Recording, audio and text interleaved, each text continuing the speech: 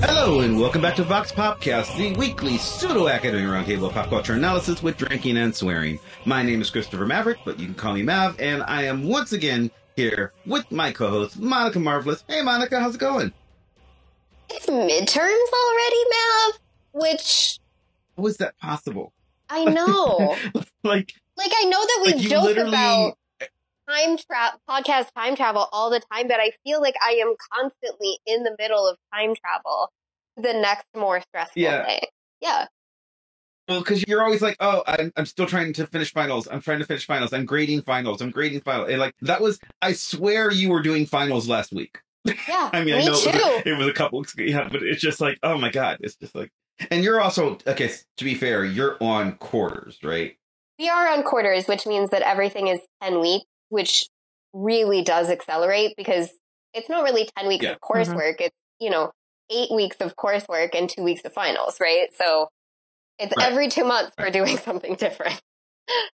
Yeah, and then so midterms are on the opposite month, I guess. So yeah, it does seem, because I'm on a semester system, and I was when I was in school, and I am now as a teacher. So quarters sounds exhausting and tired. I don't know how people do it. I mean, to be honest, we were joking earlier this week about how our undergrads are also kind of minoring in like alcohol and drugs and sex, which like you should to like become an adult. But there is also something about like, I don't think the kids on the quarter system get to have that like extra supplementary minor because I don't know where the time is for that.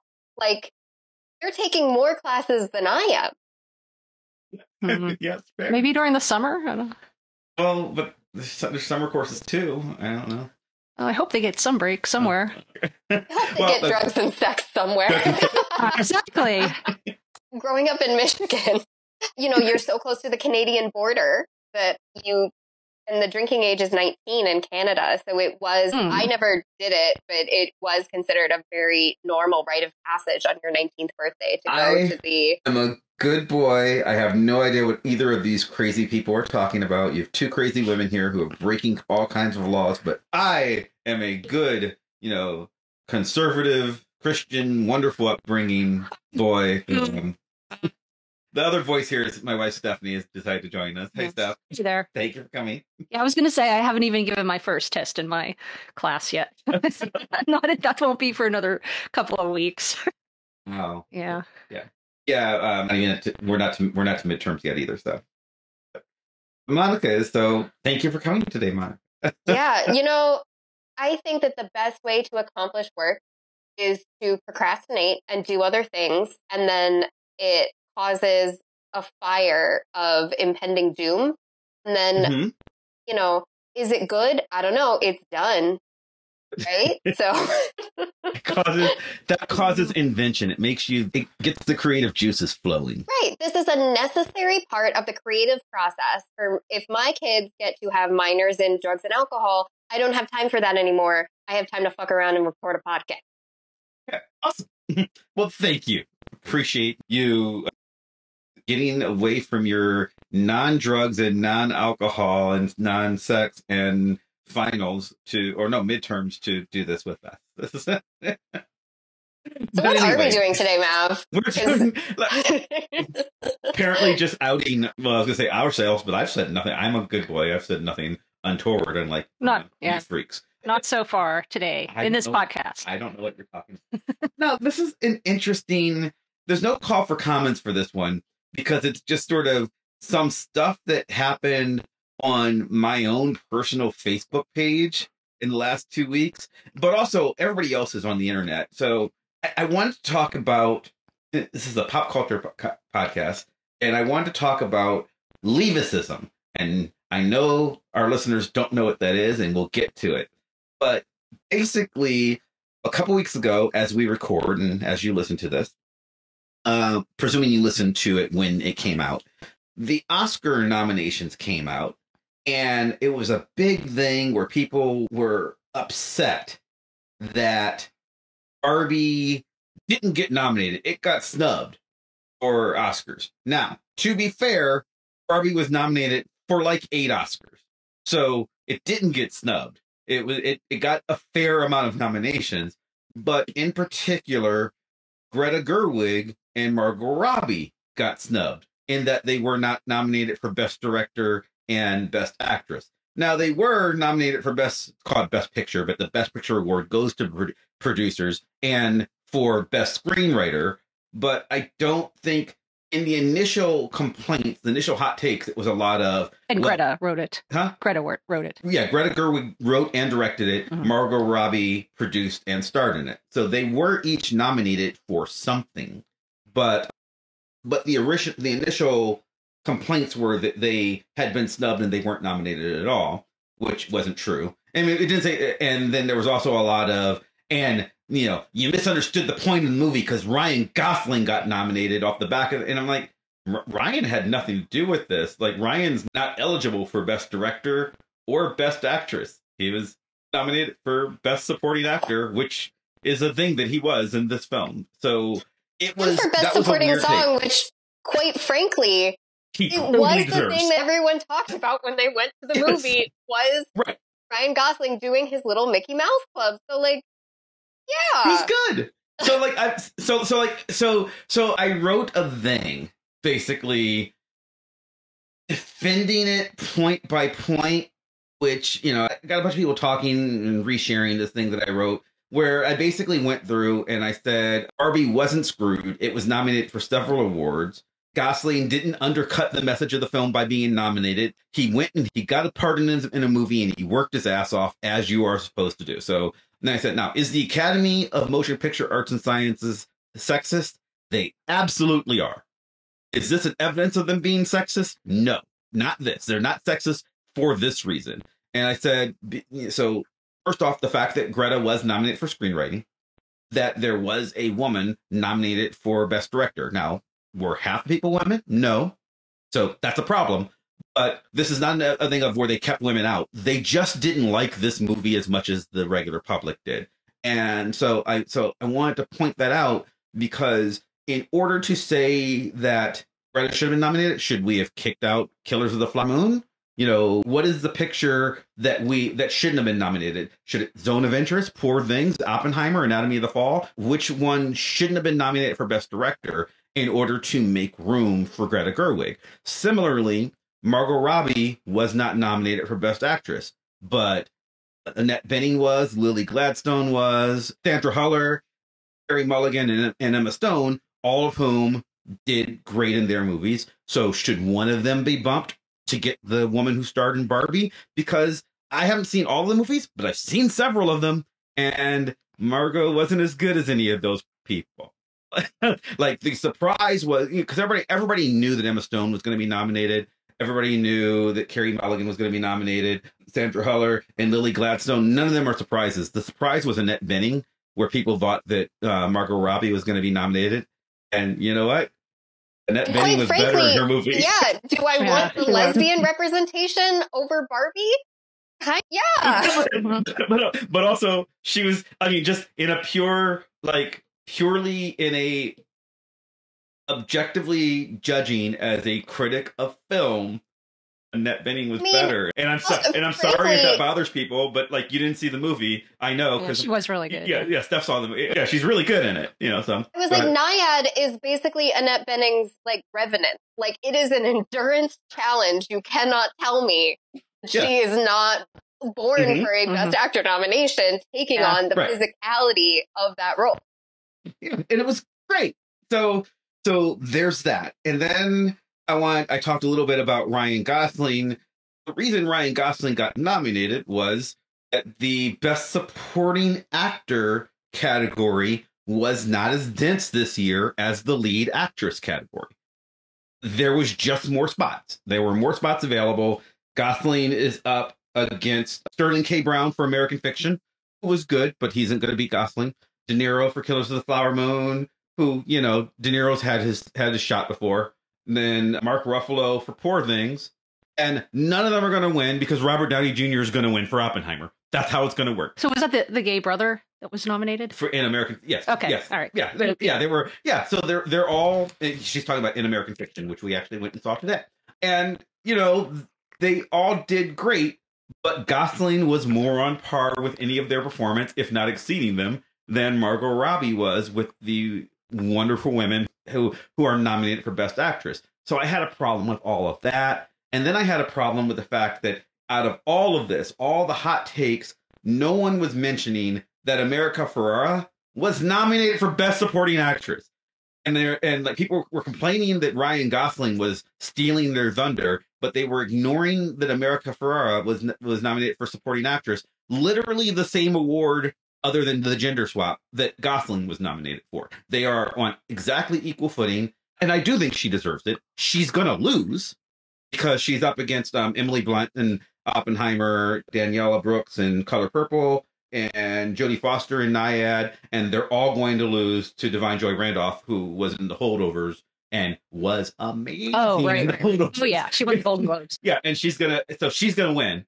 So, by the way, this is not our Oscar show. We should point that out because we're going to do an Oscar show in the future, but this is not it. So all of that like happened, and I was basically, sort of reviewing why, I think people are being sexist and racist inherently, not intentionally, but they're being inherently sexist and racist by ignoring America Ferrera and ignoring all the women who did work hard to get nominated. And they're just upset that the one movie that they saw didn't get nominated for even more, because again, Barbie was nominated for 8 Oscars. It's plenty, and I think that people don't quite understand what the Oscars are, because some people agreed with me and then other people sort of started arguing with me a little bit about like, well, you don't understand how important this is and representation for women. And I was like, I do understand.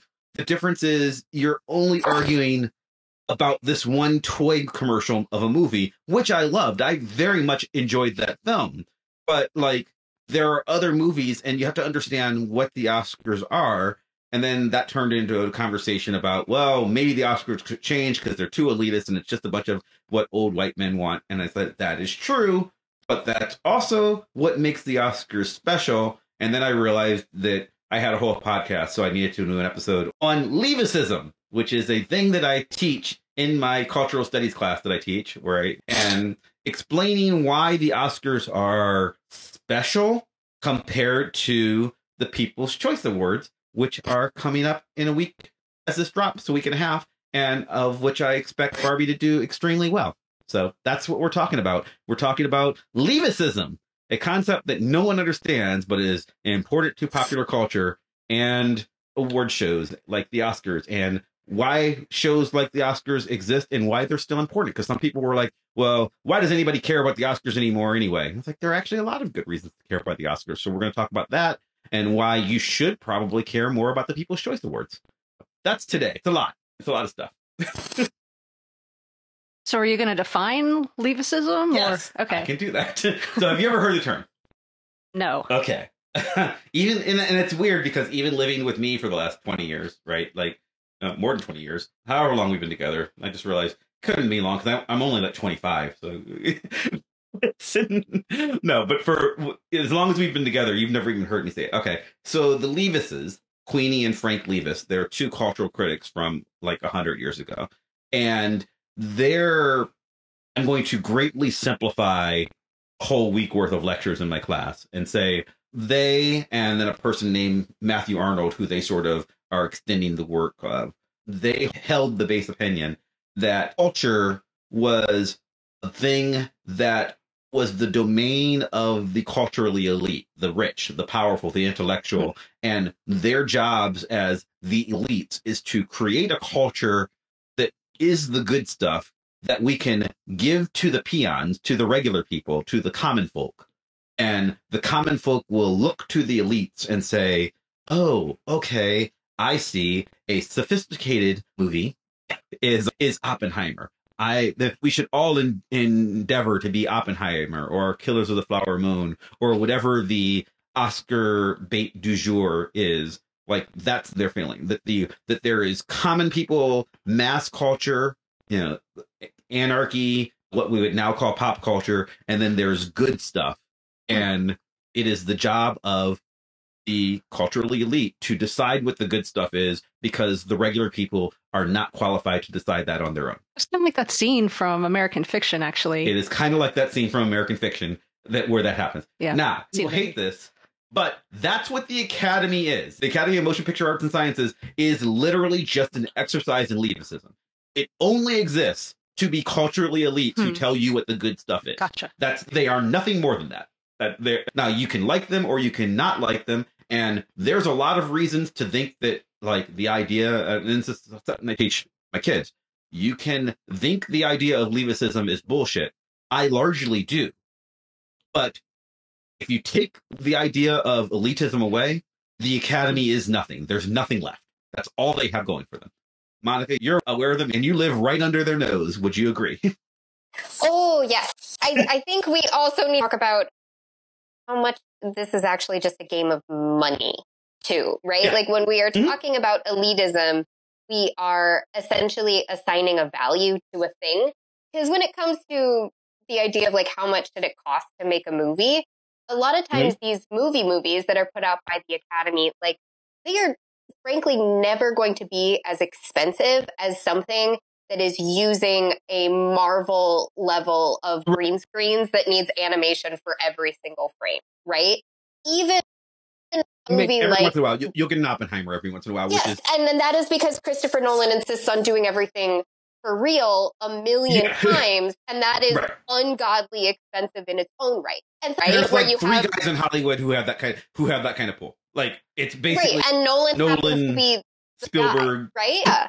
Yeah, and Barbie too, right? A movie that can cause an international pink paint shortage, like that's not a cheap movie to make, right? And a movie that is allowed to dip into the official Chanel archives for all of the costumes, like, yes, they are not quite spending like Endgame levels of money, but they're pretty close. But most of these movies that you're going to, there is something about the cultural elitism of assigning a value based on, the idea of the cultural prestige. Something like Killers of the Flower Moon is an incredibly expensive movie to make because you decided it should be an hour and a half longer than everything else. And you actually gave the costume designer the money to, like, buy real textiles. But I've also seen a lot of period movies that put the entire cast in the same outfit for the entire thing, right?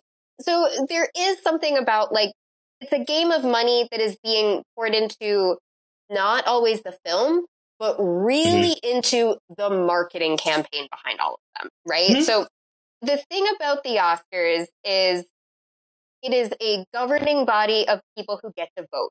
And when we think about the idea that all of these people are voting based on the movies they actually like, kind of, but they're also kind of voting on movies that they liked because someone invited them to a nice house to eat a catered dinner and to talk with, the director or the actor themselves as part of this campaign. And that's part of what made that movie stick out as particularly memorable to them, rather than some of the other movies that were nominated that might have not come with an expensive dinner at a nice house in the Hollywood Hills. Or even when it comes down to when we do our Oscars show every year, I tend to get the best documentary, things like the best documentary short category correct. The only reason I know to do that is because it's not because I watch them all. It's because I drive around LA and I notice which documentary short afforded a billboard. Yes. Yeah. And quite frankly, like, that is the thing that everyone else is voting on too. It's the thing that is sitting at the top.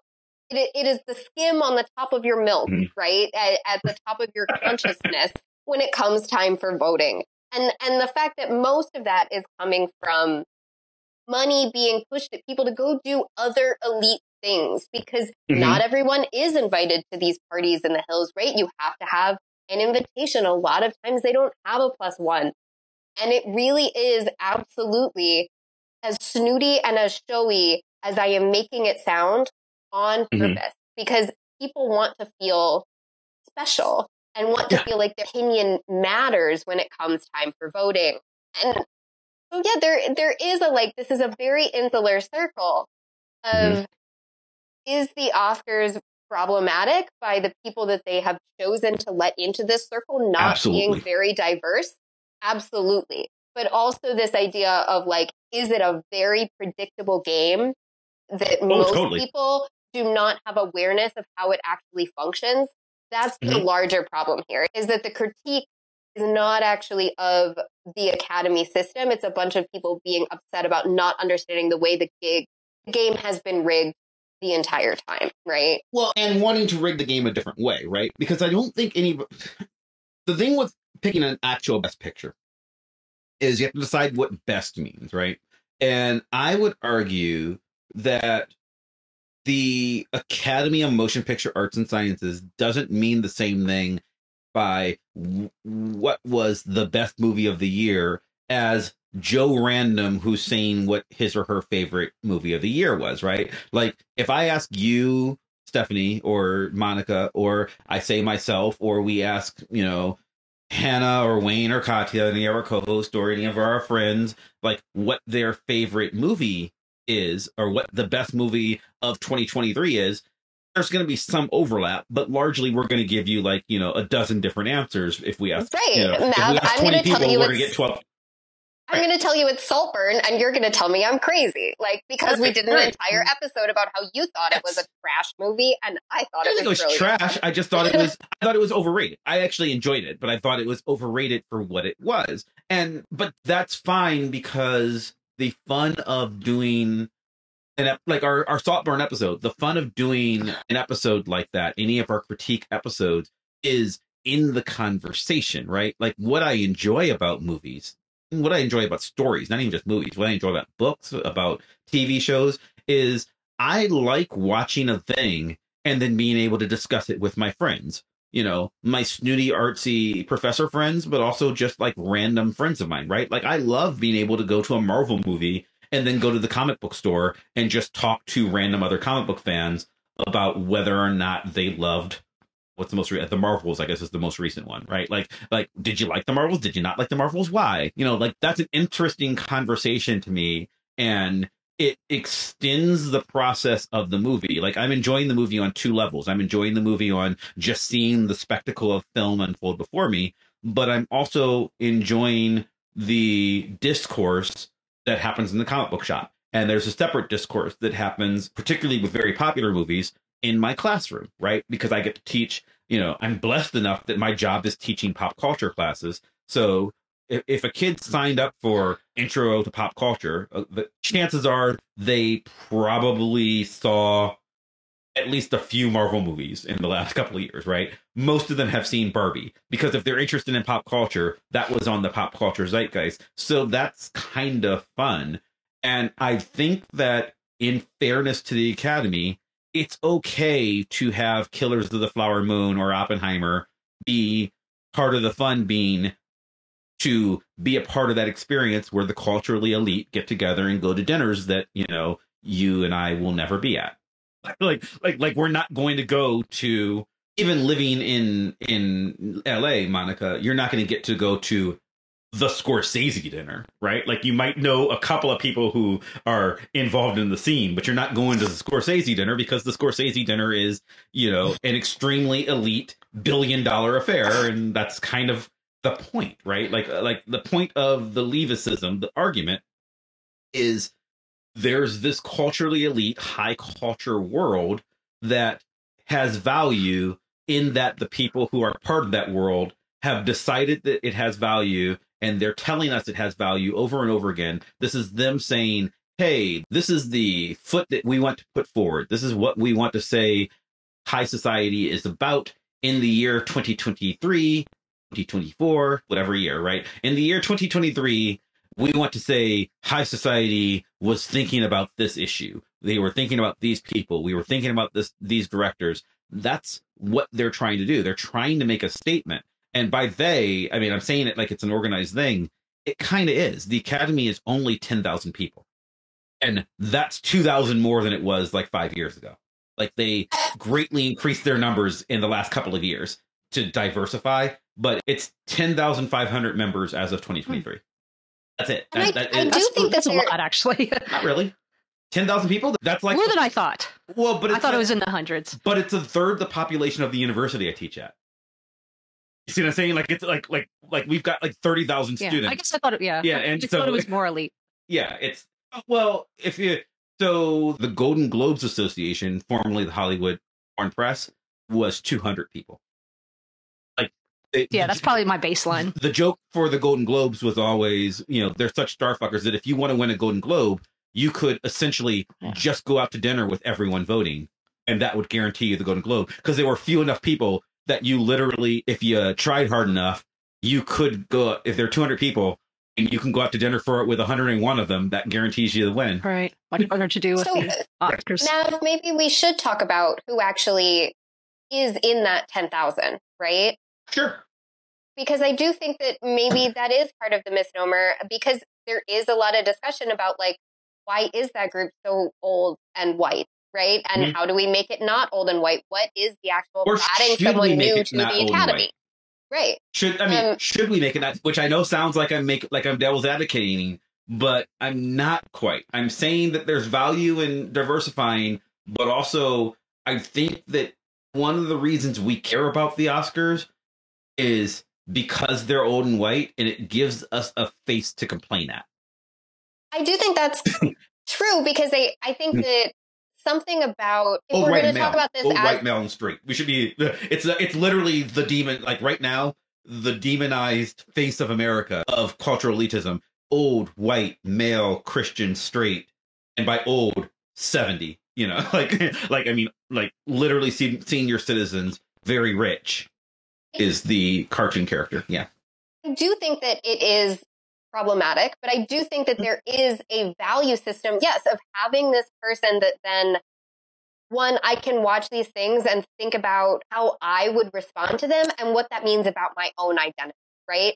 I do think that I would like to be able to see more representation of my own identity within the cultural elite, right? Like, I think that is valid, and I think that it should not be so old and white, because I would like to think that the cultural elite could have more diverse voices and representations about what should count as high art, because I think that a lot of the reasons that we don't consider some things high art or over others is frankly sexist and racist. But I do think that there is something in terms of, if we were talking about the larger societal role of having this thing for then me to compare myself, to think about the ways in which I want to have dialogue or want to produce my own art that might be in narrative with those things, and the other sort of negotiated readings that might come, or other forms of cultural production that might come out as a response to the things that the elite consider to be elite, right?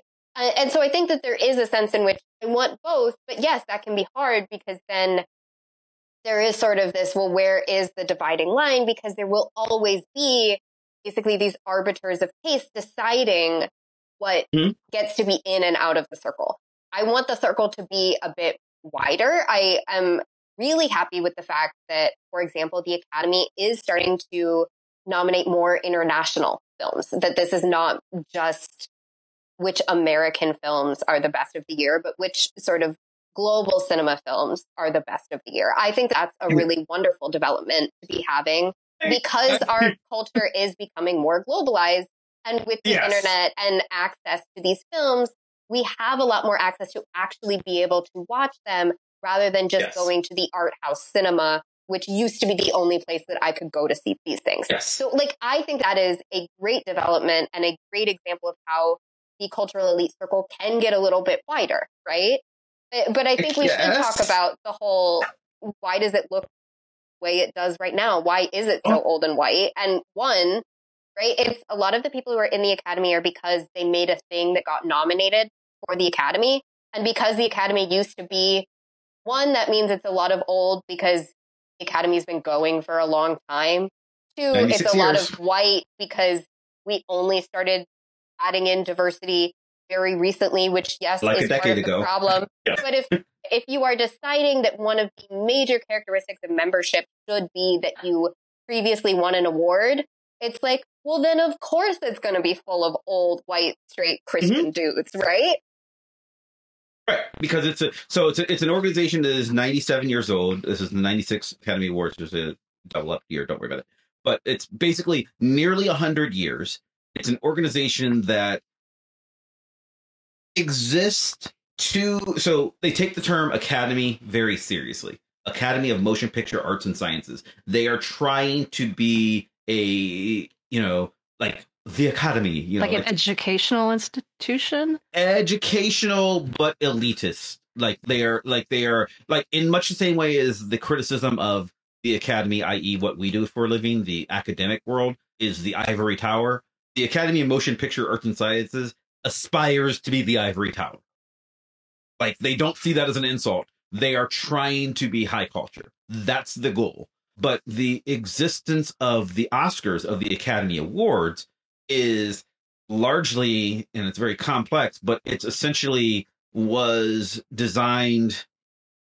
A lot of times people will say it as a union busting tactic. I think that is a simplification, but also it's true. It was designed during the time when the motion picture studio system was building, and they had a lot of actors and producers and directors complaining that the studios had too much power and they weren't being recognized and they weren't getting the financial rewards that they deserved. Basically, it was a way of, well, we can throw you some statues, like it was kind of a look over here, don't look at the way where you're cheating. So there is a little bit of that. Wait, so who originally formed the Academy? The guilds and the producers and people got together and they did an award ceremony rather than paying them fairly. But we're going back 100 years, so that's where it starts, and it's always been built upon that, right? So the cultural elitism is sort of built in.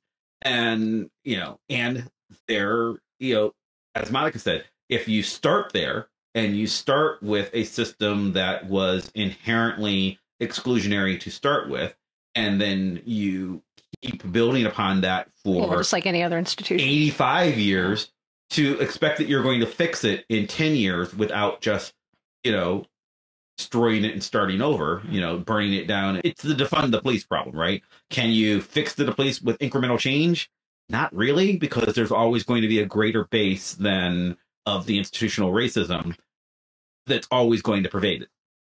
So the Oscars are the same way. Now, the question is, do you want to? Because the easy fix for the Oscars is, if you really care that it's just this culturally elite group that is largely out of touch, that doesn't understand that the world has moved on, that the world is more diverse. And I do think they actually sort of do understand a little bit, and I'll get to that in a moment. But if you really believe that we need to not care about the inclinations of these 10,000 ridiculously rich people who are over, then there's a solution. We could just have another award show, right? Why are the Oscars special? We could just say, hey, let's see what the people like. And we've done that. We've got the People's Choice Awards. We've got the MTV Movie Awards. If you care about certain groups, we've got the NAACP Image Awards, right? We've got other groups, but the Oscars always feel special because people are buying into their own argument of,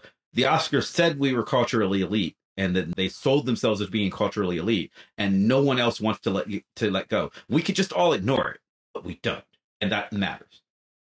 Yeah. So, are you saying that if you win any Oscar, you're automatically? It's not automatic, but you have to sort of apply. No, you have to be invited, but essentially you can assume that if as an Oscar winner, you're probably going to get into the Academy. Okay, and it has to be an Oscar, not a Golden Globe or no. The Academy Award, They don't care. The Golden Globes is an entirely different organization. There is no formal relationship between the Globes and the Globes are largely given out by critics. Formerly the Hollywood Foreign Press, and now it's just called the Golden Globes Association. Hollywood Foreign Press had its own massive amount of scandals to where they were just dissolved 2 years ago. So, but the Golden Globes their awards are the entire membership of that governing body are just film and television critics. So I can't say for sure that there's no overlap, because it's entirely possible that there's somebody who's who happens to be a film critic that gets to vote in the Globes and also happens to have been a producer on Titanic or something. And I don't know for sure, But if there is an overlap, it would be minuscule, because remember, the Golden Globes is like 300 people. And it really is that small. And the Oscars is like 10,000 people, most of whom are not critics. They're mostly industry professionals. They're either actors or they're producers or they're cameramen. You know, they're people who are in the Academy, but on a high level. It's not like it's not being, you don't get to be in the Academy by being a cameraman. You get to be in the Academy by winning best cinematographer. Mm-hmm. Okay, so it's kind of insular that they're voted on by the Academy, and that lets them into, or at least gives them a possibility. Right, but they could also just invite you. You don't have to win. Like there are so in their attempt to diversify a couple of years ago, they added a bunch of people. Like Zendaya is specifically an Academy member. She is a voting Academy member as of like 2 years ago. She's never been nominated for anything. They just wanted they wanted more representation by younger people, by more women, and by people of color, and she matched all the boxes, so they invited her. So she was like, and since she was like 25 years old at the time, or 23 or whatever she was, like she lowered the age. It's like because the average age at the time was like 70. Yeah, like she naturally lowered the age and raised the representation of women and of people of color. Like it was that cynical to invite her. So that matters, I guess. But my argument is also, I think that what the Academy is good at is telling you what high society wants you to think about it. So when Monica says they are inviting more films from other parts of the world, that's true. But I think that's intentional, right? That's them saying, we want you to realize that we're not as racist as we used to be. So, yes, absolutely. Can you be non-American and be a member? Yeah. Okay, absolutely. Yes. And there are plenty of people who are non-American. And I think, Mav, maybe a really good example is, I mean, I always use costume design because it is the thing that I'm most familiar with. But so the Costume Designers Guild has their own set of awards. And when you go to the awards, there are different subcategories for best costume design of a film, right? And it would be best period film, best contemporary film, best sci-fi film, etc., because they understand you might be evaluating these films on different criteria. Something like a sci-fi film isn't necessarily going to be able to use a lot of what would be in a costume house, right? Because it might be very specific to this sci-fi world, and you might have had to have made a lot of the costumes because they just didn't exist in stores or in rental houses, versus something like, Napoleon is nominated, right? When you look at Angels and Cosprop and all of these European costume houses that supply every single BBC period drama ever, they have hundreds and hundreds of period clothes to put all of the background extras in that you didn't need to make, right? And so some of that just then becomes a organizing game of picking up all of that stuff and working with your background fitters to put people in those clothes rather than needing to make them, which isn't something that you can necessarily do with a contemporary show, because you might need to go and literally go to a store and buy everything that everyone is wearing. Or you could let background extras bring their own clothes literally to set, because it's just things that exist in their closet. Right. And people understand that when you go to the Costume Designers Guild and they vote knowing that there is a difference in each of those jobs and in each of those skill sets. And quite frankly, a lot of costumers, they do specialize in working in period versus contemporary, for example, because it's a very different skill set, because it means something different to be able to work in a rental house versus to be able to shop things at the mall. Now, I read the categories just so people know. Can I just read the categories for the CDGAs? Yeah, sure.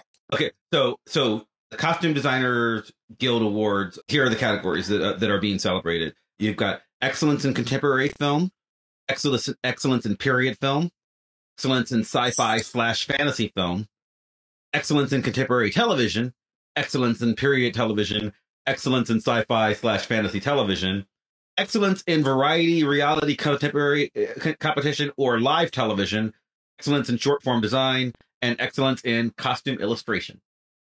So, because they are recognizing, like, even the difference between shooting a contemporary film and shooting a contemporary television show are different enough for the Costume Designers Guild to be like, yeah, that's two different awards. Yeah, I was wondering about that, why there were different awards for film and money scope.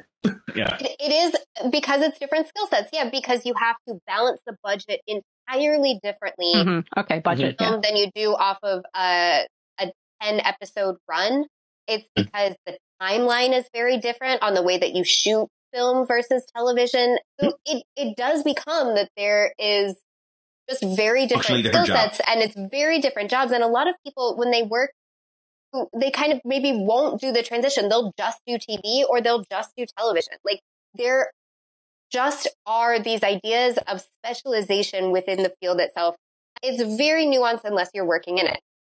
Now, when you go over to the Oscar category, one of the things that's very important about Academy is in each of these categories, you are not voting for every category.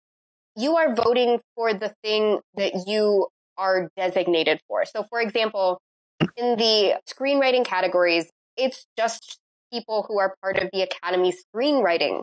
So well, even though it's for nominees, for the Oscars, for nominees, it's that. But you can vote in once you're in the Academy. Yes.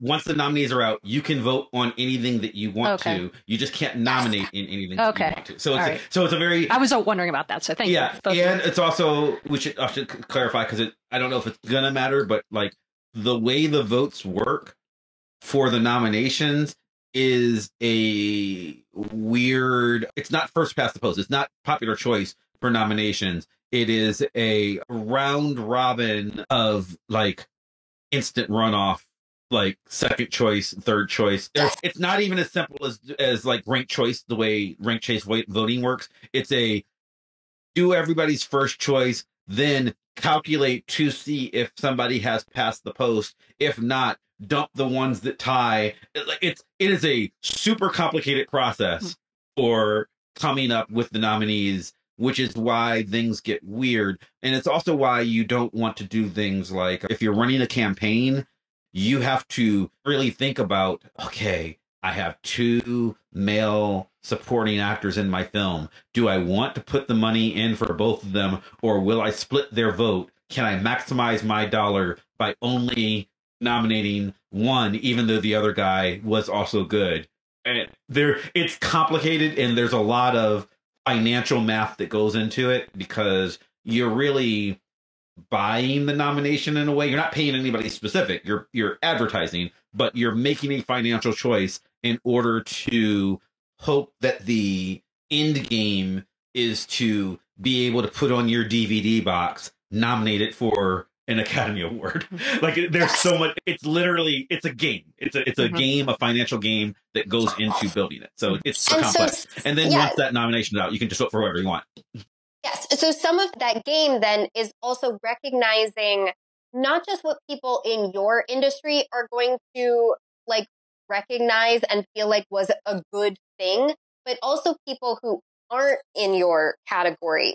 So if we go back to costume design and we look at what actually is nominated for the Academy, knowing that this was largely people in costuming who came up with these nominees, but then they are presenting it to the entire Academy to vote on as to what counts as quote unquote a good costume. And if we think about, we just narrowed if we're just looking at film, it's 3 categories, and and each of those 3 categories does usually have 5 nominees for the CDG Awards. But now we need to take those 15 and we need to turn them into just 5 for the Academy Award. So the nominees end up being and 20 if you count the illustration ones too, because illustration ends up getting its own category in the CDGs. Yes. So and which has got to be weird to anybody who's not in the industry, that to know why those pictures of the costume is its own award. Yeah, but anyway, it does. So there's up to 20 different nominees.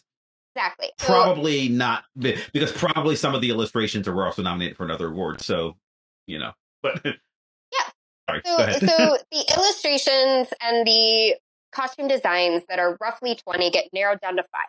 And the 5 are Barbie, Killers of the Flower Moon, Napoleon, Oppenheimer, and Poor Thing.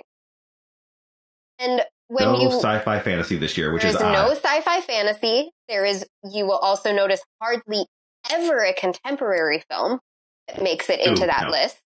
It is things that people are, when they go, wow, that's a costume, right? Like, this is very much somebody probably spent a lot of money and a lot of time at a sewing machine. You probably didn't buy most of these clothes.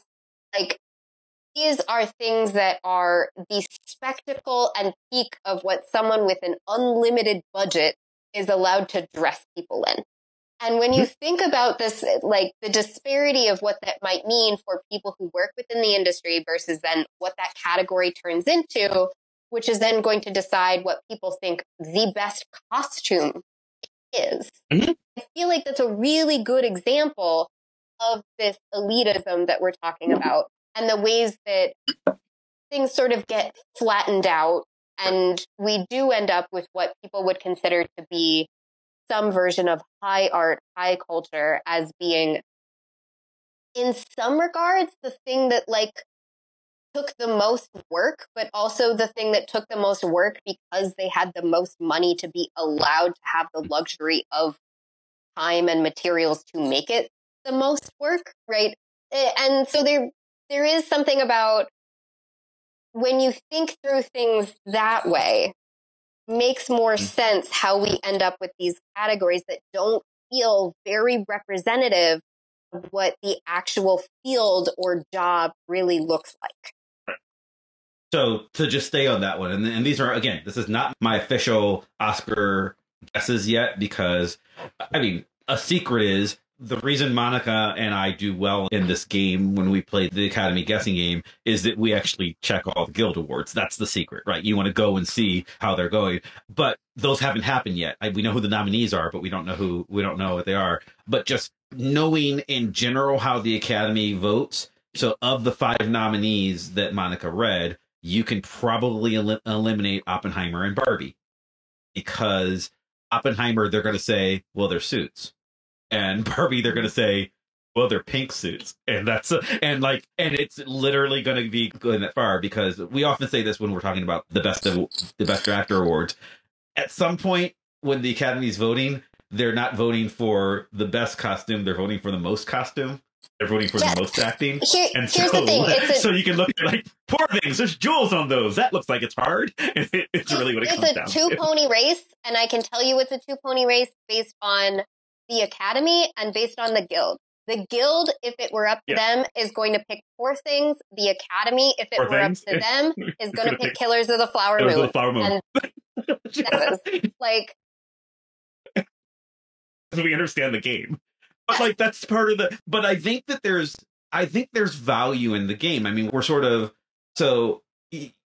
like, I would love to be one day in critic groups so that I can. We were saying talking about this offline before we show started. I would love to be in the critic groups one day so that I could like vote in Critics' Choice Awards. That's like my dream, because I actually do enjoy this kind of work. And then Steph said, and then you could be in the Academy. It's like, I don't want to be in the Academy. I like criticizing the Academy. There's a lot of value in the Academy in a Leavisite group. The value of Leavisism to me as a cultural theorist is having someone to complain at, right? Like and also to study, right? I like being able to look at the organized group that is the epitome of high society, which is what the Academy aspires to be, and say, like, when the Academy gets together and says, we have recognized that there is racism in America. We feel bad about this. What can we do? Okay, Green Book. We have solved racism. like the fact that they made that decision, and that I knew they were going to make that decision. If you go back, and Monica wasn't on the show yet that year, but like Hannah was so sure Green Book wasn't going to win, and I was like, they absolutely will, because Green Book is Hollywood's chance to say, we've solved racism. The fact that is the value of the culturally elite. Well, we are going to recognize it, in that in our job is done. That's how I knew Green Book was going to win. And also, that's interesting to say that world got to a place where the Academy of Motion Picture Arts and Sciences was saying, all right, maybe we need to do better, and this was their way of doing better, I think is an important cultural moment. In the same way as I also want to know where the Image Awards are, the NAACP Image Awards. And I want to know, I love watching the SAG-AFTRA Awards. The SAGs are fun. Nobody watches the SAGs but me. I've tried to get Steph to watch them before, and she goes, "Are these the Oscars?" And I'm like, "No, they're the SAGs." That was on YouTube, right? Yeah. I mean, and that's part of it, right? It is what's paying for network television, right? And when we are talking about what counts as the elite telling the masses, nothing could be greater than what is the thing that ends up on.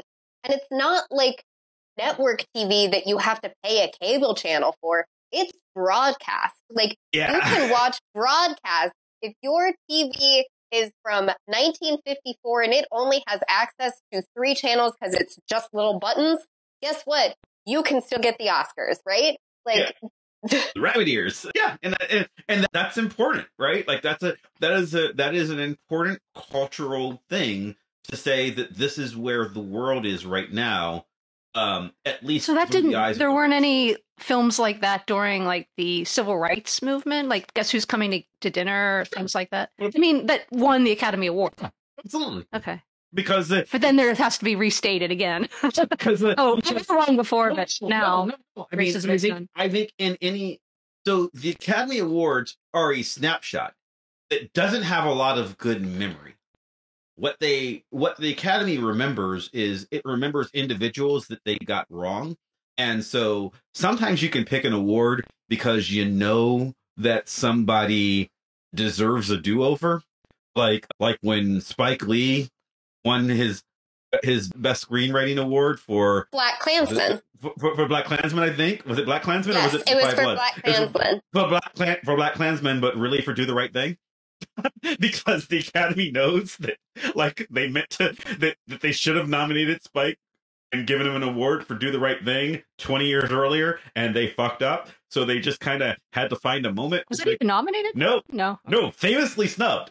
Famously snubbed at the Oscars. All right. To the point where Kim Basinger was presenting an award, and she used her speech to complain that the Academy fucked up by not nominating Spike Lee for Do the Right Thing. I didn't think of her as a political voice. No, but it was an obvious. Oh, okay, it was so obvious. Okay. And it didn't sit, and it was clearly off script because it wasn't written well. It just was not sitting right with Kim Basinger, the person personally. And she's like, "Hey, they gave me a live mic, so I'm going to complain right here that probably they should have nominated Spike Lee, and we're all thinking it, and we all know it." And like there was thunderous applause, and it just went off on national television because she knew that it was wrong.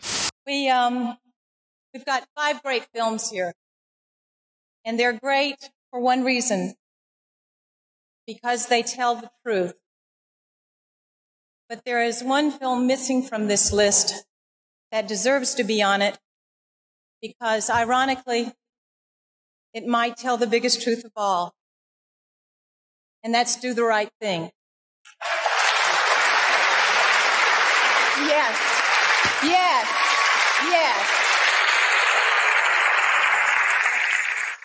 Okay, so on to business.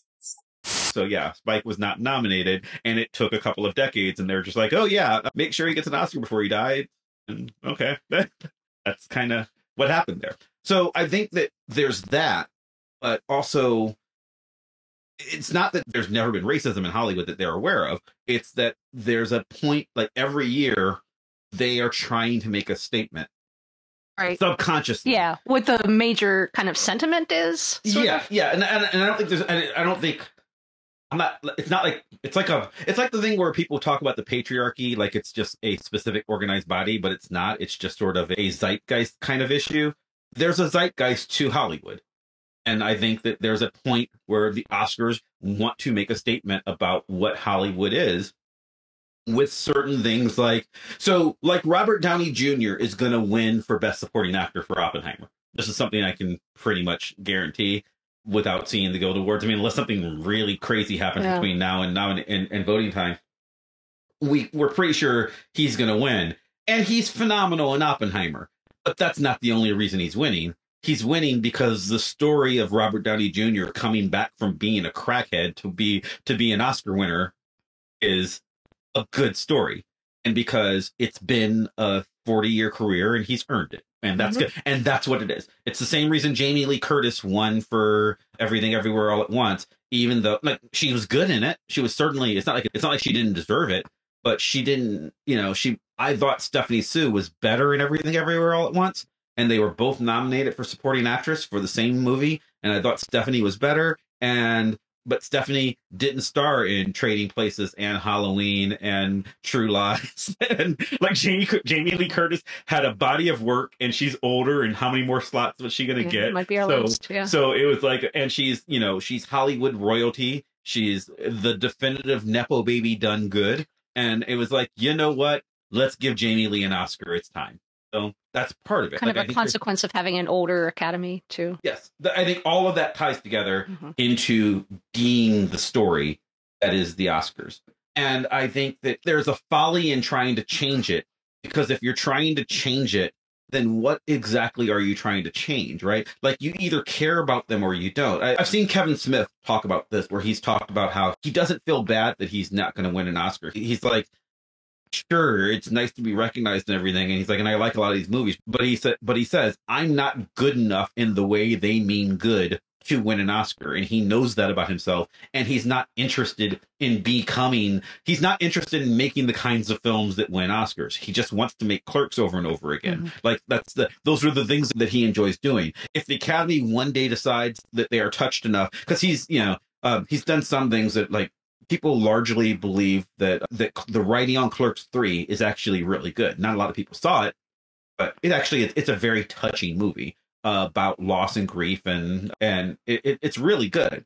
Chasing Amy is a phenomenal movie that the buzz is probably almost got nominated, but he's not looking for that. He'd rather make stoner comedies, and stoner comedies don't win Oscars, and he knows that. But I think he also understands that you can just be okay with that. You don't need an Oscar, right? Right? Like, he gets recognition. It's not like Kevin Smith is a fledgling filmmaker that no one's ever heard of. He's very good at the one thing that he does. And I think Greta Gerwig, like, because I saw some people who were arguing with me when I made my post about, well, it would be important because you don't understand how hard it is. A lot of times people will argue with me because they've read a think piece and they assume that I'm a guy, so I can't possibly know anything about women. I'm not saying I know everything about women, but I do read every think piece. If you've seen a hot take in Hollywood, I assure you I've seen it, whether I agree with it or not. Like, it's probably not new because it's my job to, read all of that. So, yes, I understand that it's harder for women to get things financed than it is for men to get things financed, which is what the point somebody was saying. So without the Oscar nomination, she's going to get screwed on her next film. I assure you, Greta Gerwig made $1 billion movie about a toy. Studio would be insane not to take her. Whatever Greta wants her next film project to be, it's going to get greenlit. That's because Hollywood is sexist, but Hollywood cares about money more than anything else. And whatever, if Greta Gerwig says that she wants to make a movie about someone taking a shit, someone will write her a check right now. I think she has better sense than that. She's not going to do that. She's going to do something good because she got this by making good movies. She's phenomenal. She's a phenomenal filmmaker, and she's going to be able to. Lady Bird was hysterical. Lady Bird is one of the funniest movies, in my opinion. Can we talk about the directing thing? Like, how, like, as a person that doesn't really know that much about filmmaking, like, how do you judge whether a director is good? I guess I can tell, like with The Room, is it Room or The Room? Which one are you talking about? The really bad one. The really bad one is The Room. The Room, yeah. Okay. So it's like obvious. I guess it's weird because, like, just as a side, like, when you say that, you're like, is it The Room or a Room? So Room is a very good movie. Yes. The Room is a very bad movie. So, yeah, I forget the guy's name, but Tommy Wiseau. Yes, thank you. Okay. Yeah, like with that, like watching it, like I guess I can tell what, like when it's a really bad director, it's more obvious to me than when it's like a good, competent director about what makes like directing, like what makes a director good and what like decisions do they make that, that makes them win an award for best director. It's a complicated answer. Monica, you agree? This is a complicated answer that varies by film. And by director, right? And by director, yeah. Yeah. The short answer is some version of the director is technically in charge of everything. The director on set. Yes. But also, the producer is in charge of everything, but that's a complicated question. Yeah. Two different bosses. But also at the same time, kind of all the stuff that's offset but might make its way on set question. But the director is going to be the one who is exacting what we will refer to as like the overall vision. And so they're the one who is stamping the sign of approval for everything when it goes to, when we say roll camera. And that means that the director has had meetings with the production designer about what they want the sets and the props to look like. And they've had meetings with the cinematographer about what the shot list is going to be. They've had, and what the theme is going to be. And so they've essentially signed off with their hand in every single pie. But then the thing that they are largely doing is working with the actors to deliver their performances on set. It really depends on the director as to how much they care about the other things. Largely, a director exists to work with actors and happens to tangentially be involved with all the other stuff. But then you get some directors, a great example might be somebody like Baz Luhrmann, whose wife is his production and costume designer, right? Baz Luhrmann cares a lot about what his movies look like, right? Yeah. But other directors might have a greater sense of trust with their designers and only want to sort of give a final, they might have given a mood board and then they want to give the final sign of approval, and that's kind of it, right? And so that's why it really, or people talk a lot about Clint Eastwood really wants to keep that 9 to 5 schedule because he's an old man who's got to get to bed before the sun goes down, right? Like, and so there are very different directing styles, very different directors, but it essentially comes down to how cohesive is the overall film as an entire unit, and with a greater emphasis on the acting performances and the cohesion of those acting performances together. How'd I do? I'll add to that.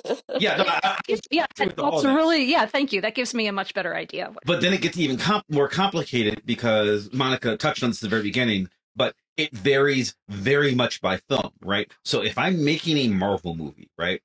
A Marvel movie has an individual director. Maybe that's Taika Waititi. Maybe it's, a Russo brothers, right? Like there are people who are in charge of that film. But also there is a producer, specifically his name is Kevin Feige, and also some people who work with him who have greater control over the overall vision of the entire suite of Marvel films than most executive producers ever care about their individual films, which is why there's a sameness to all the Marvel movies, because there is. Okay. So Kevin Feige is not technically a director. He's a producer, but his job is largely to create a Marvel style that can pervade the directors. So you end up with something like the Thor movies, or the latter Thor movies, because Taika Waititi's in charge, end up being very funny in a way that like the Captain America movies aren't. But they also still feel like Marvel movies because you've got the tension of both an individual director being there and also this greater creative force that is technically in production. What you're saying is essentially, a lot of people ask, like, what's the difference between a director and a producer, between film and television? And quite honestly, Marvel movies function a lot more like TV shows. So a TV show, the executive producer / showrunner is the person who has the larger overall vision. And then what they do is they hire directors to enact their vision on set per episode. And so when we talk about Marvel, that's a lot more similar, versus a traditional film producer is essentially the money organizer. So they are not necessarily the person who is putting up the money. What they are doing is they are the person who is going to the studios that have the money. They're going to the distribution networks to figure out if you can get it to theaters, if you can get it streaming on an airplane, etc., in order to raise enough money. Yeah, in order for the director to then actually make the film. And because they are the person with the purse strings, they do have some sense of pull of if they were saying like, you know, because I'm the one who is in charge of all the money, I really want this actor. That could be a decision that they sort of put their foot down on, and the director does have to follow it. But for the most part, usually producers are decently hands off because that's not actually their job on a movie. And then there's other weird. So one of the arguments I got in with here was when somebody was trying to argue that Greta Gerwig should have been nominated for a director, and I said, well, which director would you bounce? Because, you know, does Yorgos Lanthimos not deserve a director nod? He does, right? Does Christopher Nolan? He does, right? Scorsese? Yeah. Like, all these people are great directors. So is Gerwig. The problem is, one of the things people say right now is, well, the movie didn't make itself, so how could you be nominated for Best Picture and not Best Director? And the answer is, well, they're different awards. But also, the Academy now nominates 10 Best Pictures, which is a questionable thing, but only 5 Best Directors. So you can't have all of them nominated. And specifically, Barbie was not nominated for Best Director, even though it was nominated for Best Picture, but also not nominated American Fiction, which we saw today. Great direction. The Holdovers, not nominated. Does The Holdovers not deserve it in some way? Past Lives, not nominated. Maestro, not nominated. These are all films that have a reasonable shot at Best Picture. They're not going to win, but they have a shot at it. And yet their directors are not out there. And someone said, well, yes, but so someone came back and answered me on that saying, well, Greta Gerwig should have been nominated because their problem with Killers of the Flower Moon was that they thought Killers of the Flower Moon could have been half an hour shorter. And I said, okay, that's a fair criticism, but that's not directing, that's editing. And Killers of the Flower Moon was edited by Thelma Schumacher, who, by the way, is a woman and has edited like all of Scorsese's films, and she's also nominated for. But isn't it still the director who has final say over that? Yes. Even if they the editor wants to cut stuff out, then if they don't get the director's permission, then yes, okay. Except that it's a different job. So if you are Martin Scorsese, who's been working with Thelma Schumacher for decades, and that you have implicit trust in her. True. She's been nominated for Academy Awards. She knows what she's doing, and you're relatively hands off because you trust her judgment. But you know who's an editor's director is Zack Snyder. Zack Snyder, for all of his faults, Zack Snyder is in the editing room making his edit. Like, he is very hands-on in the editing process as the director. There are some directors who like to overshoot and then find the story in the edit. And then other people who are just like, no, that's the editor's job. I don't know, but I'm guessing Clint Eastwood hasn't seen the inside of an editor's room in a decade and a half. Probably because he likes to work from 9 to 5 and be done. That's no, he's asleep. Yeah. So I mean, we're making fun of him because we do that, but to be fair to Clint, it's not his job, right? And same thing with Scorsese. Scorsese, from Scorsese's point of view, I don't have to edit the movie. I hired a woman who's very good at that and has won Oscars. So unless there's something like really obvious and like feel really passionate about, in their case, I expect that Scorsese would look at Schumacher and say, nah, she knows what she's doing. She's probably right. I mean, okay, so let's see. She's received 9 Academy Award nominations for Best Editing, and she's won 3. She won for The Aviator, The Departed, and Raging Bull. Wow. She knows what she's doing. She's been around for forever. Yeah, she's been editing for... That's in the 70s, right? Yeah, she's been editing with him for decades. She's been doing... So she did Raging Bull, King of Comedy... And she's done non-Scorsese stuff too, but she edited the Woodstock documentary, Grace of My Heart. She's done a ton of Scorsese films, so he just figures she knows what she's doing, and he trusts her because she does know what she's doing. Like, that's why he's been working with her, for 40 years or whatever. Okay, it was released at the end of 1980, actually. Which one? Raging Bull. Raging Bull is in 1980. Yeah, 1985. Yeah. So 40 years. He just trusts that she knows what she's doing. So which is the fair assumption. Yeah, which is the right way to do it, right? So, I mean, if you have someone you can trust like that. So it's a weird question because, like, the answer is non-standard. It's sort of the flaw in award shows, right? Like the flaw in costume design, which we talked about, is the costumers are doing something different on the set of Oppenheimer than they are on the set of Poor Things. But because there's only one award, we are forced to sort of consider them together. Like, we're not or we could just not have an award show, but in that there's going to be an award show, they're comparing apples to oranges. Oh, so one of the this is a side comment. One of my big pet peeves with the Oscars is the way that we do supporting versus lead roles. You're allowed to have one lead actor and one lead actress per movie. That's just the rule. So in the movie Oppenheimer, for instance, they have chosen to nominate Cillian Murphy, who plays Oppenheimer, as Best Lead Actor, and Robert Downey Jr., who plays Strauss, as Best Supporting Actor. And it's kind of misleading because, frankly, in that movie, I think their parts are more or less equal. I think RDJ is just as much the lead as Cillian Murphy is in the movie. Murphy has a lot more screen time, it seemed. It's pretty close. Probably 2-1, I'm guessing. I don't know. I mean, I've not edited, but the point is, Downey is certainly doing a lead actor performance. Yes, it is unfair to compare his part in especially a Oppenheimer 3.5-hour movie to Gosling's part in Barbie, or to Mark Ruffalo in Poor Things, or De Niro in Killers of the Flower Moon, or Sterling K. Brown. Sterling K. Brown in American Fiction, he's great in it. He's in like 5 scenes. Like, he's not nearly as much on screen as Jeffrey Wright is in American Fiction. And he's nowhere, and there's way more acting for Robert Downey Jr. to do, but you're only allowed to have one lead actor. Where frankly, it really neither is De Niro, right? De Niro, like, if we're gonna De Niro's off making the movie where he plays both lead roles that comes out later this year. Like, he is also a sleep Clint Eastwood style. Yeah, well, but like that's kind of my point. The one that really bothered me is famously the movie Brokeback Mountain. You're only allowed to have one lead actor, so they nominated Heath Ledger for lead, and they nominated Jake Gyllenhaal they were co-lead. for supporting actor.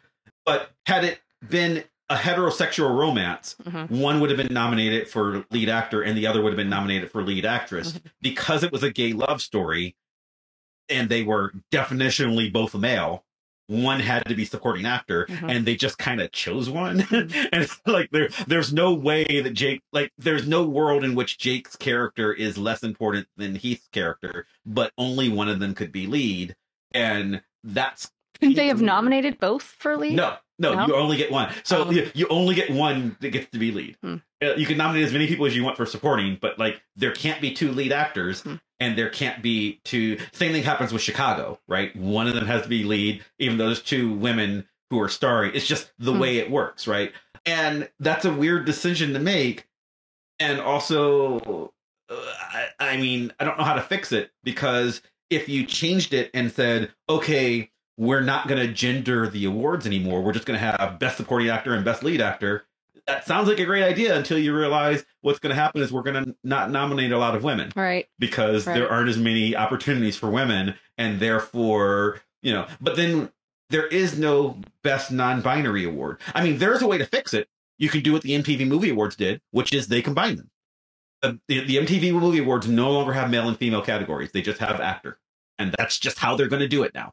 And they've been the last couple of years. So you could do non-gendered, but the Oscars choose to have a gendered award category in order to be able to give out more awards. This also comes up in, this is a controversy. Wait, but why don't they have the same problem of more men being nominated then? Because they try real hard to make sure it doesn't. Because MTV as a company just does, like it's not, there's no governing body. It's just MTV decides.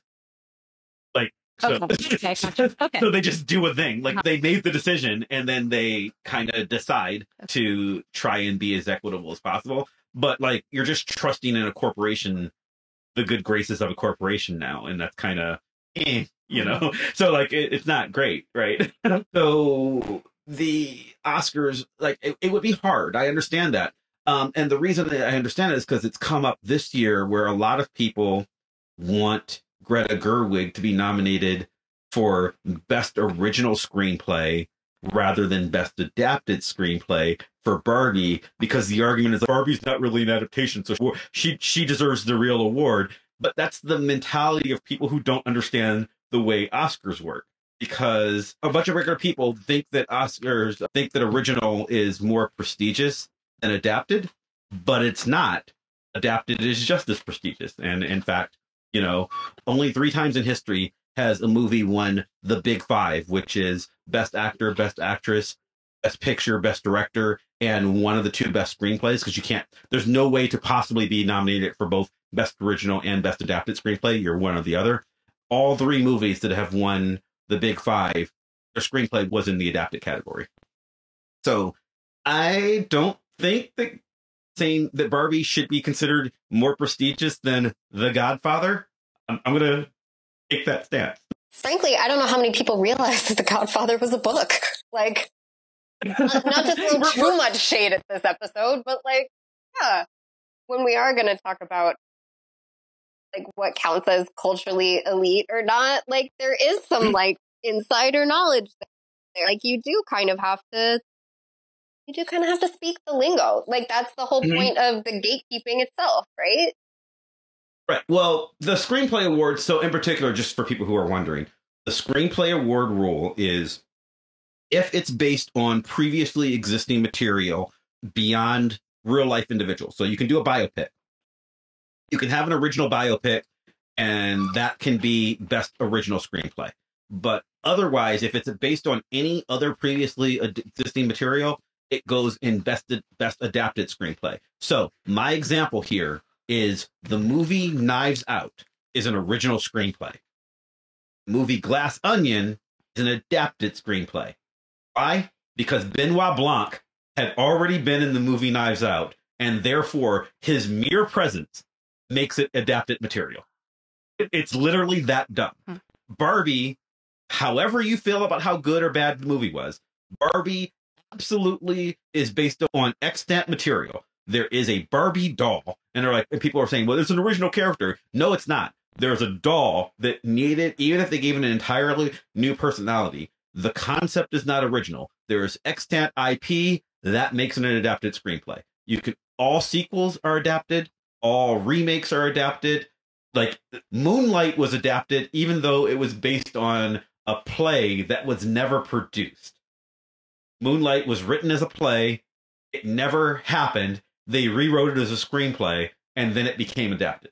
It's that silly and weird. Now, is it silly and weird? Absolutely. But it's the Academy's way of having 2. So was it the same people who wrote the screenplay? Yeah. Okay. Literally, the guy who wrote Moonlight was like, oh, let me try it as a movie instead. And they're like, adapted screenplay. That's just, and I understand why some people think it's not fair, but those are the rules and they're well established. And what are you really complaining about? It's not fair in what sense? It's still getting a lot of prestige. I think that Greta Gerwig wrote a brilliant, or Greta Gerwig and Noah Baumbach, because she co-wrote it. I think they wrote a brilliant screenplay, but it is an adaptation, as are the other things in the category are American Fiction, Oppenheimer, Poor Things, and Zone of Interest. And, like Monica said about Godfather, probably most people don't even know that they're all based on something. The book. Yeah. Yeah. What books they're based on, Huh. Yeah, so. Mario Puzo. Mm-hmm. Oh, in the case of Godfather, yeah. Yeah. So, frankly, when you read through that list of all the things that it's sitting there next to, there is a whole, why are people upset again? Yeah, right. I think those are really good contenders. I think that the mentality is they think that she did more work, because people think that adapting a screenplay from an extant novel is harder than, it's easier than writing one from scratch. And on behalf of anybody who's ever written anything professionally, fuck you entirely. No, writing is hard. And it's just it's not, it doesn't work like that. I understand the mentality, because somebody said, well, you don't, somebody said, and it's always with me, it's always, well, you don't understand. Of course I understand. I'm only talking about things that I understand.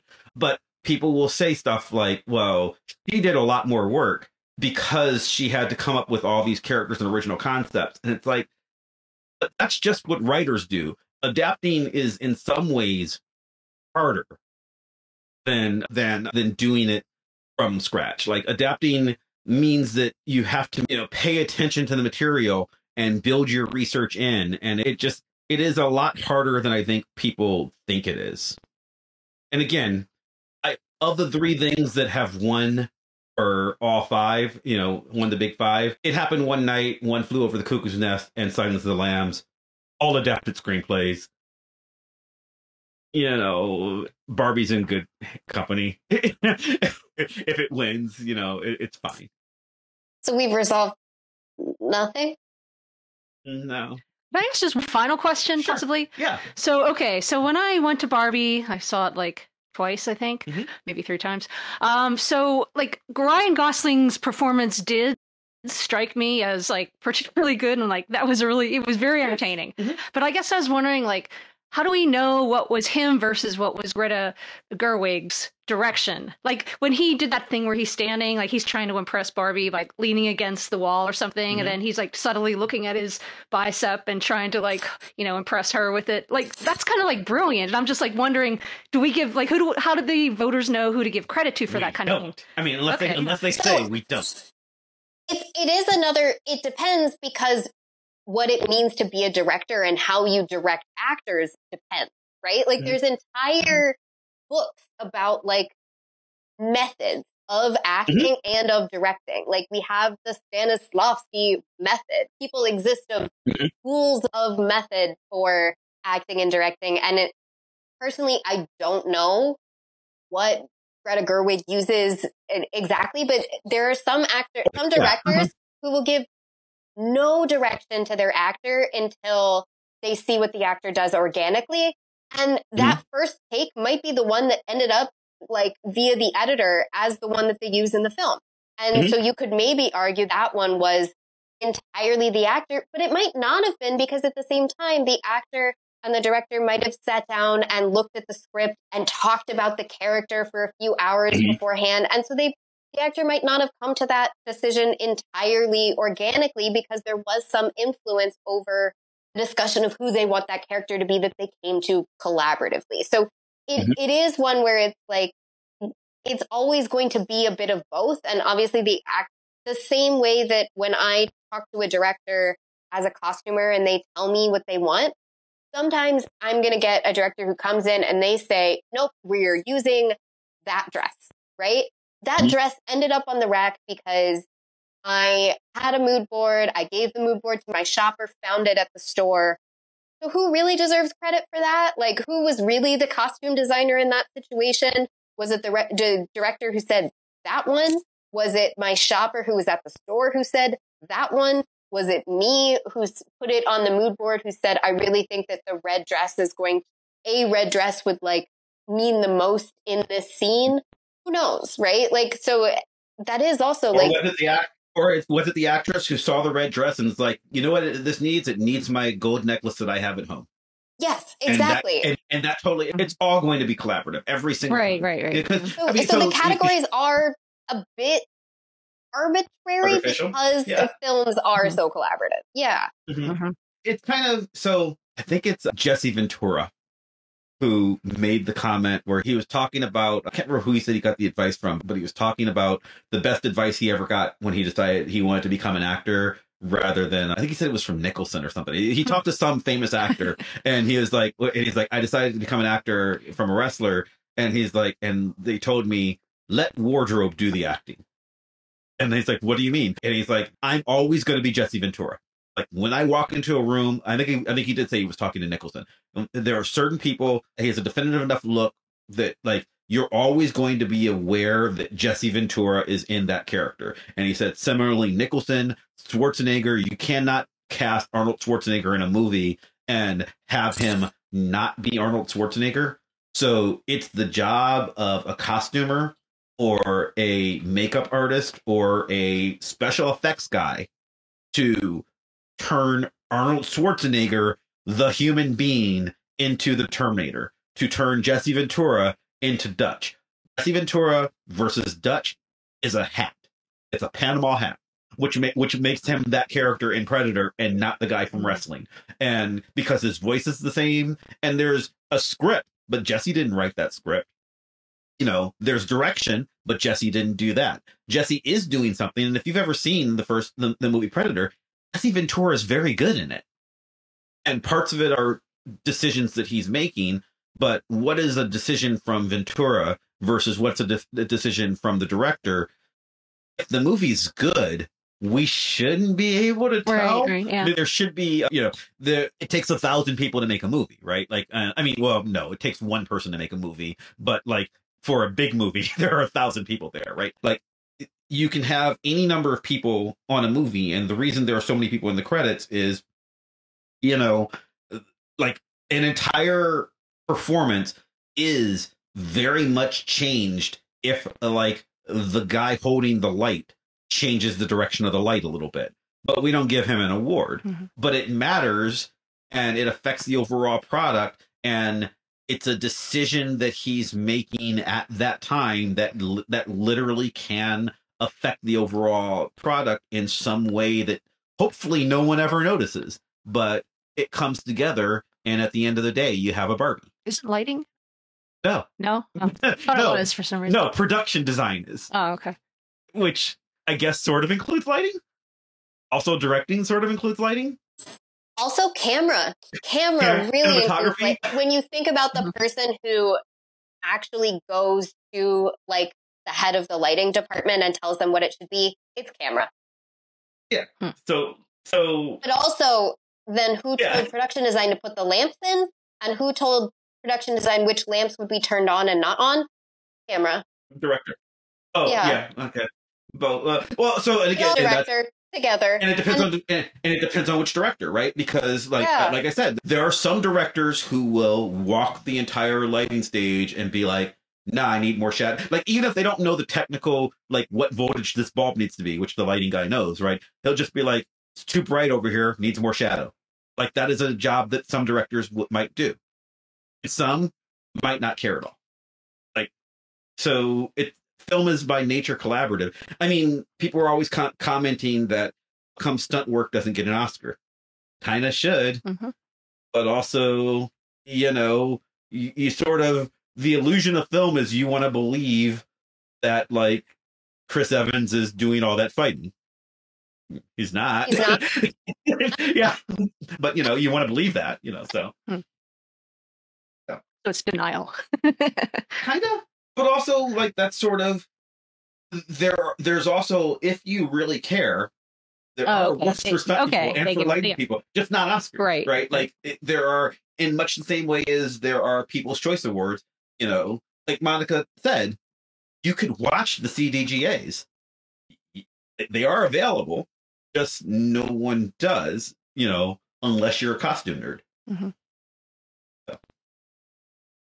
So yeah, I do think it all matters, and I think that in talking about it, I think that conversation makes it an interesting thing that goes into the production of film.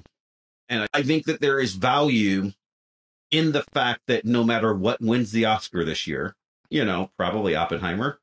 We'll see. But, whatever wins Best Picture, the fact that there's going to be an argument of why isn't it Barbie says something about our society and where we have moved the needle of caring about the place of women in blockbusters. One of the complaints that I got into was somebody said, well, Barbie deserves to be nominated just because, for the last 15 years, we've been dominated by boy movies, and they meant superhero movies, they meant Marvel movies, but, but like, so you're just mad that a girl movie's up there. And I'm like, well, I'm not mad. I loved Barbie, but also none of those Marvel movies won Oscars, not Best Picture. Like, heaven forbid. They won a lot of People's Choice Awards. And again, People's Choice Awards, Barbie's going to clean up. No. I wonder if people learned anything from today's episode. I hope that they learned how to fill out their Oscar ballot a little better now that they know it's a rigged game. Right? Yeah, well, we're going to give, in probably a week or two, we'll probably give our nominee. It'll be a couple weeks. I want to get the Guild Awards in. So we'll probably do it the week before the Oscars. The Oscars aren't till March 10th, so we'll probably do it the week before. We'll give our picks, and you can always go against this, but it gives you a little bit of something to look forward to and try and figure it out. And Steph, do you at least know what a director does now? Yeah, I think so, until like I have to. I don't know. I still wouldn't be able to sort of like pick which film had the better direction, probably, because they're all so good. And that's the other thing. Like, when people are arguing, well, the thing that I like should have been nominated. Well, of course, because you like it. So, it's the thing we said at the beginning. We're all going to have different opinions. And so you're allowed to, you don't have to agree with what the Academy says is the best. I think there are technical things that go into it, but also at the end of the day, let's be honest, most of the people who are complaining that Barbie didn't get nominated have not seen the other movies. Like, and they can, some people have seen them all, but honestly, most of them haven't. I know because I can see the box office results, and I play this game every year. So like they just, you don't see all the movies, so it's really hard to just say, oh, well, you're judging based on some ethereal thing that is a mix of technical achievement and cultural relevance to a very specific elitist group based on the 3 movies that you watched this year. Maybe in like 20 years or so, a movie like Barbie will win Best Picture. No. Well, a movie like Barbie? Yeah. I mean, in 20 years, maybe a movie like Barbie will win Best Picture instead of whatever is relevant in the year 2044. Is that what you're saying? Yeah, because it will be old. It will be old and out of touch because it's 20 years out of date. But I don't even know if that's true. Like, the Oscars are just not about. They're not about blockbusters. Like, if I look at things that what won. Like, are you saying what won the Oscar in the '86 Academy Awards? That's a good question. War movie, I'm guessing. No, the 86 Academy Awards was 12 Years a Slave. Oh, okay. Yeah. So that was like 150 years. 2013. So we solved racism. We solved racism again in that year. Right. But I mean, 12 Years a Slave won Best Picture. Best Director was won by Alfonso Cuarón for Gravity. Best Actor, that was the year McConaughey won for basically dieting, because that was Dallas Buyers Club. And so he won for his physical transformation. He won because he lost a lot of weight. Cate Blanchett won for Blue Jasmine, movie that nobody saw. So, it's a thing that still happens. Oh, wait, no, McConaughey didn't lose the weight in Dallas Buyers Club. That was Leto, who also won. He won for Best Supporting Actor. I think, it's been so long. I think Leto's the one that lost all the weight. I thought he did. See, I can't. They both do, to be honest. They're both dying of AIDS. Of course they're both losing weight. Right, but which one was the one that got ridiculously skinny? That is Leto, because Leto dies. Yeah. Yeah, I think it was the one McConaughey does also lose shrinks. Yeah, but some equivalent of a 10-year-old human being worth of weight loss journey on that movie. Okay. But that's the point. So like that's what's being celebrated, Yeah. The sacrifice. 50 pounds. 50 pounds for according which one? To McConaughey. And how much did Leto lose for it? I'm curious about this. This is a weird way to end our show. 30 pounds. But really? Leto was smaller to begin with, so it might be a bigger percentage of it. Yeah, probably. That's fair. Yeah, Leto would have been Leto's a skinnier guy. Because he certainly, in my head, the picture looked skinnier. Yeah. Anyway.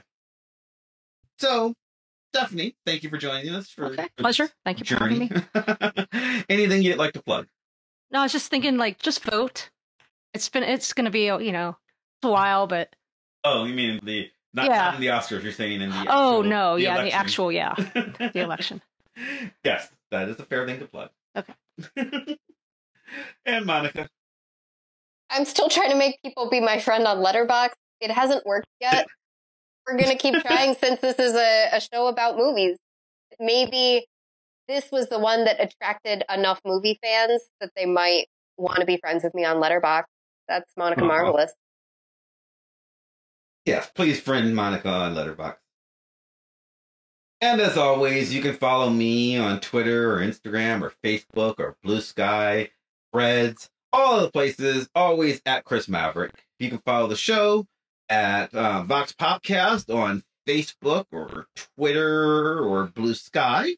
You can follow the show's blog at www.voxpopcast.com, where we post about whatever we're going to be talking about next week. And you can leave us comments on this or any other show. You can suggest topics that you want to hear us talk about. And you can just give us your thoughts.